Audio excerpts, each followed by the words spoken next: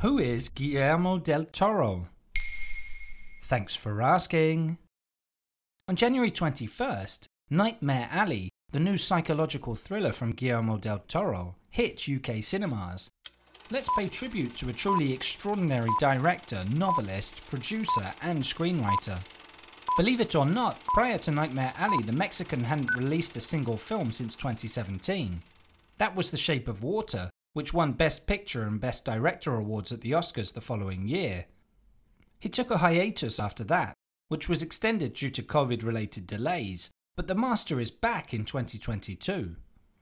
What's so exceptional about Del Toro's work then? Above all, he's known for his fantasy films. Despite having released less than a dozen across 3 decades, Del Toro has still managed to leave a distinctive mark on the cinema world, creating some particularly memorable cult scenes and characters, such as the pale man eyeless humanoid monster in Pan's Labyrinth, or the asset amphibian creature seducing Sally Hawkins in The Shape of Water. Del Toro juggles between fantasy and soft horror in universes that feature extraordinary creatures. That's hardly surprising for someone who has described himself as a monster lover. He's grown into an architect of a strong visual universe, which is in part thanks to the way he came into filmmaking. Before becoming a director, he was a makeup artist for almost 10 years. Is it true he could have worked on Harry Potter? Indeed. After his success with The Devil's Backbone and Blade 2 in the early 2000s, Warner Brothers planned to entrust him with adapting The Prisoner of Azkaban, but Del Toro rejected the project on the basis that the first 2 films were too joyful and luminous. Nevertheless, he was such a big fan of the Harry Potter stories that he would convince fellow countryman Alfonso Cuarón to direct the 3rd installment instead. Furthermore, that's not the only major literary saga Del Toro has missed out on.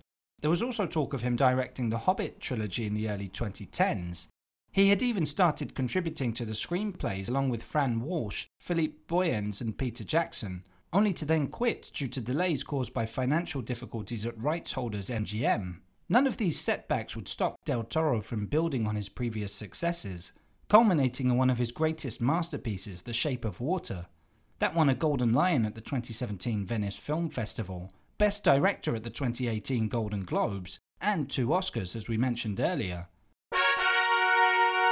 The awards and critical acclaim that keep coming Del Toro's way are the best measure of the quality of his work.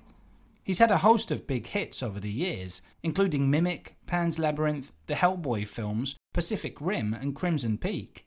Every Del Toro film therefore comes with great expectations.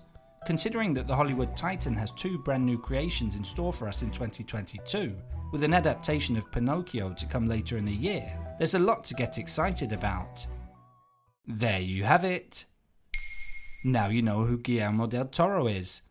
In under 3 minutes, we answer your questions. What would you like to know about? Use the comments section to send us your questions.